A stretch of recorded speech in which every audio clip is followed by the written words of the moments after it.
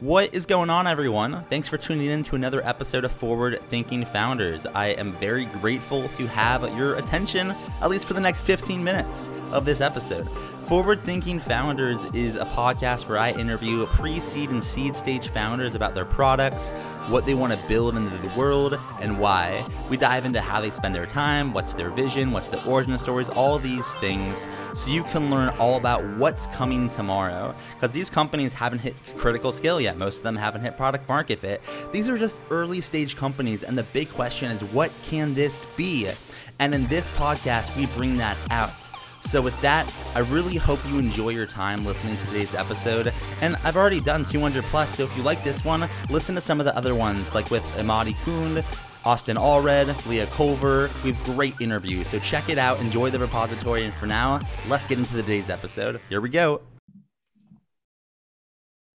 All right, how's it going, everyone? Welcome to another episode of Forward Thinking Founders, where we talk to founders about their companies, their visions for the future, and how the two collide. Today, I'm very excited to be talking to Camille Lejour, who's a co-founder of Work with Data. Welcome to the show. How's it going? It's going great. Thanks, Matt. I'm very happy to be here. So thanks a lot for the opportunity. Yeah, I'm excited to have you on. When I found you on the internet, I'm like, this is one of the coolest things I've seen recently. So I had to kind of learn more and kind of share it with the audience. So I guess to start, what are you working on? What is Work with Data? So I'm one of the co-founder of Work with Data, and our goal is really to become the universal source of data.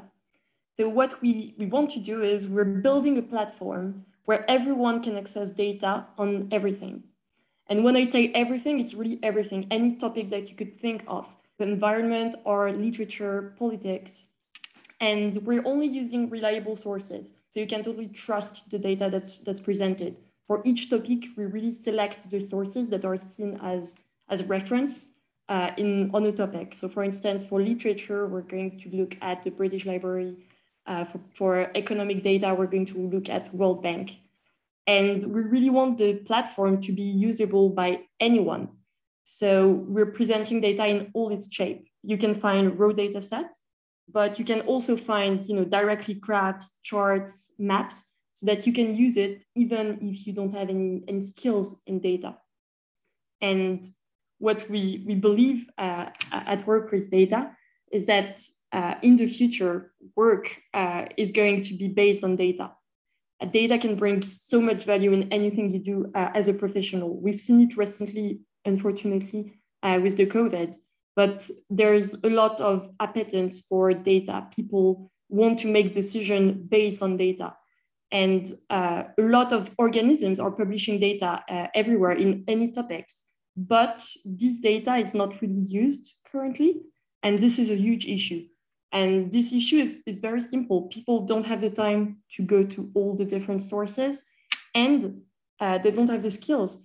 If you're, a commercial working in any industry, you are not going to be able to, extract data that's huge and pre-process it, clean it, put it in shape, and then use it in one presentation. So this is what we do at Work with Data. To be very simple, we do this heavy work of selecting the sources, extracting the data, putting everything together, connecting all the different sources into what we call our knowledge graph. And then we create visualization, we create analysis, and we make it available for everyone on our platform. So when you go to your website, you are thrown immediately into this incredible webpage of, all these different charts and graphs. I'm kind of curious, how do you decide kind of what data to track? Or do you just try to track like all the data, like anything there is to track? Is that what you're trying to kind of get onto your website, get into your data set? Yeah, so it's a bit the end goal for us to have all those different topics available on the platform. We really believe that we could become the largest open data set in the world, more or less. For the moment, of course, it's not the case. We're still early stages. We began a bit by what we were interested in. So you have art, literature, which are topics that we're interested in, as well as the most famous sources. So for instance, the World Bank, it's very famous worldwide. And now what we're doing is we're listening a bit to our users to see what they're interested in. We're tracking what people are looking at to enrich them based on this feedback from our users. We also have created a roadmap page on our website where anyone can input their needs, what they would like to see. And then based on that, we decide where to prioritize and what kind of data to look at. Tell me a little bit about the origin story here. Why did you decide to work on this, when you first got started? Yes. So maybe to make it a bit clearer, I can give you a bit of backstory of who we are, the co-founders, because that's going to make everything clearer. So it's two of us, Laurent and I, and we were both working at Criteo with a leader in the ad tech industry. So we've been working together for the past 4 years in this company. Laurent had been already there and has done 9 years in total at Criteo. And he was the director of EMEA in data science and analysis. And myself, I was leading a team of data analysts for Northern Europe. So we were both data professionals. And in our work, we were really used of extracting data and then building a story about it and delivering graphs and charts that the commercial teams could use to help clients of Criteo make decisions. So it was a bit our backstory. And then there was COVID. I mean, I'm not teaching you anything. There was this COVID situation, and we're both based in the UK. And in the UK, we had a Q1 of 2021 entirely in lockdown, which meant we could only get out to go for supermarkets. And we were getting a bit bored, to be honest, a bit too much of Netflix. And we began talking with Laurent about all this data, because we love working with data. And we're like, it's such a shame. There's so many topics that we love, and there's so many data, and no one is doing about it. No one is doing anything about it. So we were getting a bit frustrated about it. And we decided, okay, let's work on this as a side project. So we do our job at Criteo, and then in the evening, instead of doing some Netflix, let's just work on this data and try to make it accessible. So that's how we began. For a few months, we were working on it. For me, it was during the night. For Laurent, it was early in the morning. And it was really something that got us through this lockdown. We loved doing it. And when it ended, the lockdown, we were just, okay, it could be bigger than this. We really believe there's value in what we're doing. We love what we're doing. So let's go full-time on this. And we quit our job. And now we're full-time on this project. And as you're working on this, what do you spend your time on? Are you spending a lot of time scraping or plugging in? Are you working with people that want to work with data? How do you spend an average day in your work day? Yeah, so it's quite hard to define an average day because as a early stage startup, there's always new things coming on. For me, I would say a big part of my day is going to be really on the platform. So trying to write codes to make the platform work. So looking at all the bugs, improving the features, working so that on the platform you can get what you need and what you want. This will be part. A big other part of the day is going to be, of course, looking at how to enrich the content. So looking at all the sources that exist, selecting the ones that we're interested in to begin with, and then looking at, is it easy to extract this data? Can we build a pipeline so that the data is refreshed? Because we don't want a static view. We want the data to be refreshed whenever possible.